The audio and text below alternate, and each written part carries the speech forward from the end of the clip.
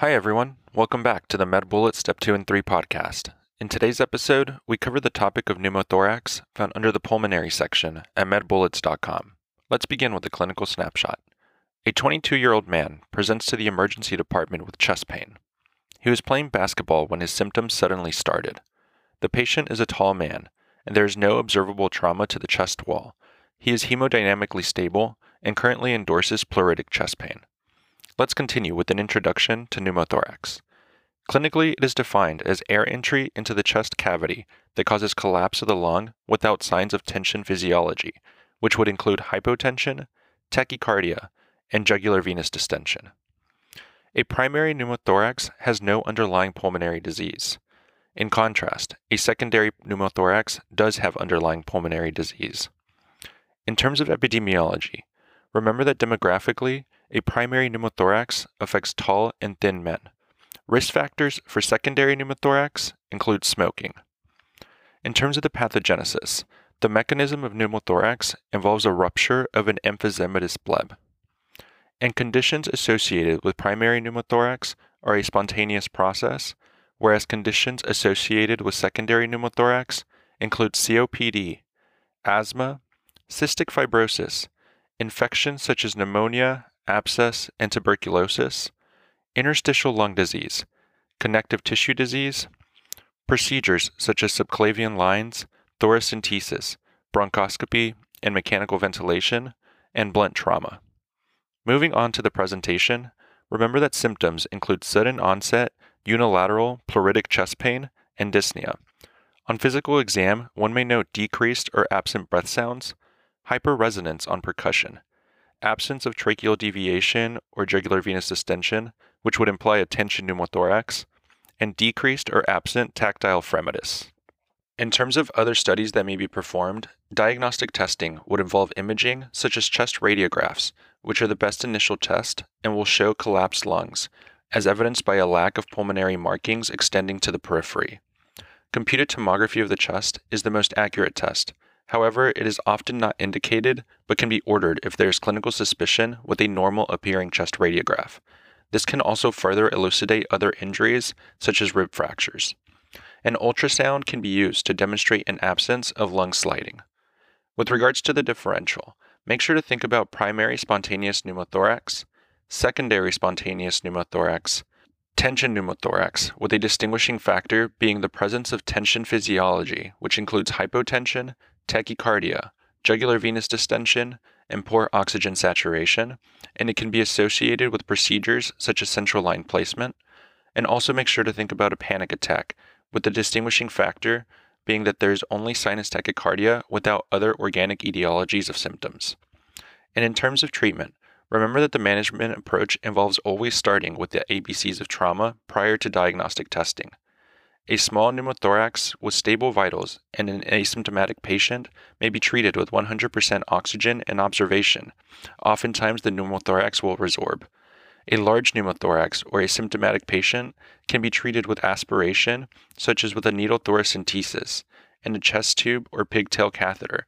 One should have a lower threshold to place a chest tube if it is a secondary pneumothorax, and also remember that this can be a primary treatment or it may be used if needle aspiration fails. For a recurrent pneumothorax, one may use video-assisted thoracoscopic surgery or a pleurodesis, which involves injecting an irritant into the pleural space so that the pleural layers will scar together. And lastly, complications related to pneumothorax involve recurrence, and remember that a bilateral pneumothorax can cause hemodynamic instability, and that pneumothoraces may progress to a tension pneumothorax. Now that we've discussed the major points relating to pneumothorax, let's walk through some questions to apply what we've learned and get a sense of how the topic might be tested. For the first question, consider the following clinical scenario. A 55-year-old man presents to the emergency department after he was found unconscious at a playground. The patient is homeless, has a history of polysubstance abuse, and smells of alcohol. His temperature is 101 degrees Fahrenheit or 38.3 degrees Celsius. Blood pressure is 107/58, pulse is 120 beats per minute, respirations are 27 breaths per minute, and oxygen saturation is 89% on room air. Physical exam is notable for an unkempt man who answers questions inappropriately. a chest radiograph is performed and demonstrates bilateral coalescent opacities. The patient begins to vomit and is promptly suctioned and intubated. The patient is transferred to the intensive care unit, and his positive end expiratory pressure is optimized to maximize lung compliance. The fracture of inspired oxygen and positive end expiratory pressure is steadily increased to maintain the patient's oxygen saturation. The patient suddenly decompensates, with his oxygen saturation dropping from 93% to 82%. Which of the following is the most likely etiology of the patient's acute decompensation? And the answer choices are: Choice 1, acute respiratory distress syndrome. Choice 2, aspiration pneumonia. Choice 3, hospital-acquired pneumonia. Choice 4, pneumothorax.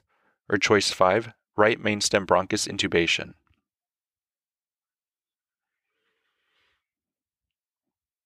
The best answer to this question is choice 4, pneumothorax.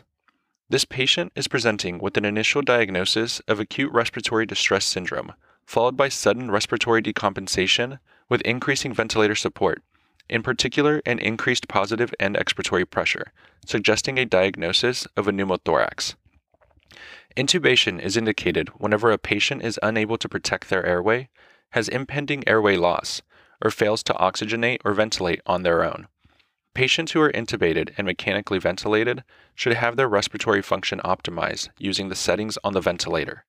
The fraction of inspired oxygen should be kept as low as possible such that the patient is saturating well with a goal of 95% or greater. In addition, the tidal volume should be optimized to not overdistend the lung, which could cause barotrauma. However, low tidal volumes may predispose the patient to poor ventilation or oxygenation. Another important parameter to titrate on the ventilator is the PEEP. The PEEP should be optimized such that it is not too low, which can predispose the patient to atolect trauma, and not too high, which can predispose the patient to barotrauma. Patients with high tidal volumes or PEEP levels are at risk of increased pressure within the lung, which can predispose the patient to a pneumothorax.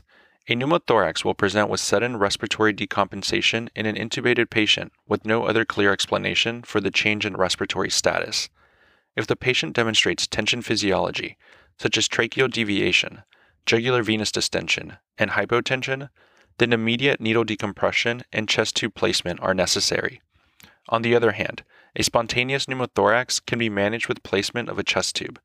Auscultation of the lungs can support the diagnosis. However, normal lung sounds are often heard in a pneumothorax. Thus, it is not a sufficiently sensitive finding. Radiography of the chest can support the diagnosis of a pneumothorax and will demonstrate a collapsed lung with an absence of pulmonary markings traveling to the periphery of the chest wall. Let's also discuss why the other choices are incorrect. Choice 1. Acute respiratory distress syndrome is the initial diagnosis that caused this patient to be intubated. In the setting of his likely alcoholism, the most likely etiology is pancreatitis or an aspiration event, or perhaps both. However, the natural progression of acute respiratory distress syndrome would not result in an immediate or moment-to-moment decompensation in respiratory function. Choice 2. Aspiration pneumonia would present in an intoxicated patient with a fever and an opacity on chest radiograph. It would not result in sudden respiratory decompensation. However, it is possible that an aspiration event was the initial trigger for this patient's acute respiratory distress syndrome. Choice 3. Hospital-acquired pneumonia presents with a fever and opacity on chest radiography in a hospitalized patient 24 to 48 hours after hospital admission. Pneumonia would not cause such sudden respiratory decompensation. Choice 5. Right mainstem bronchus intubation would present with unilateral breath sounds, unequal chest rise, and poor ventilation and oxygenation.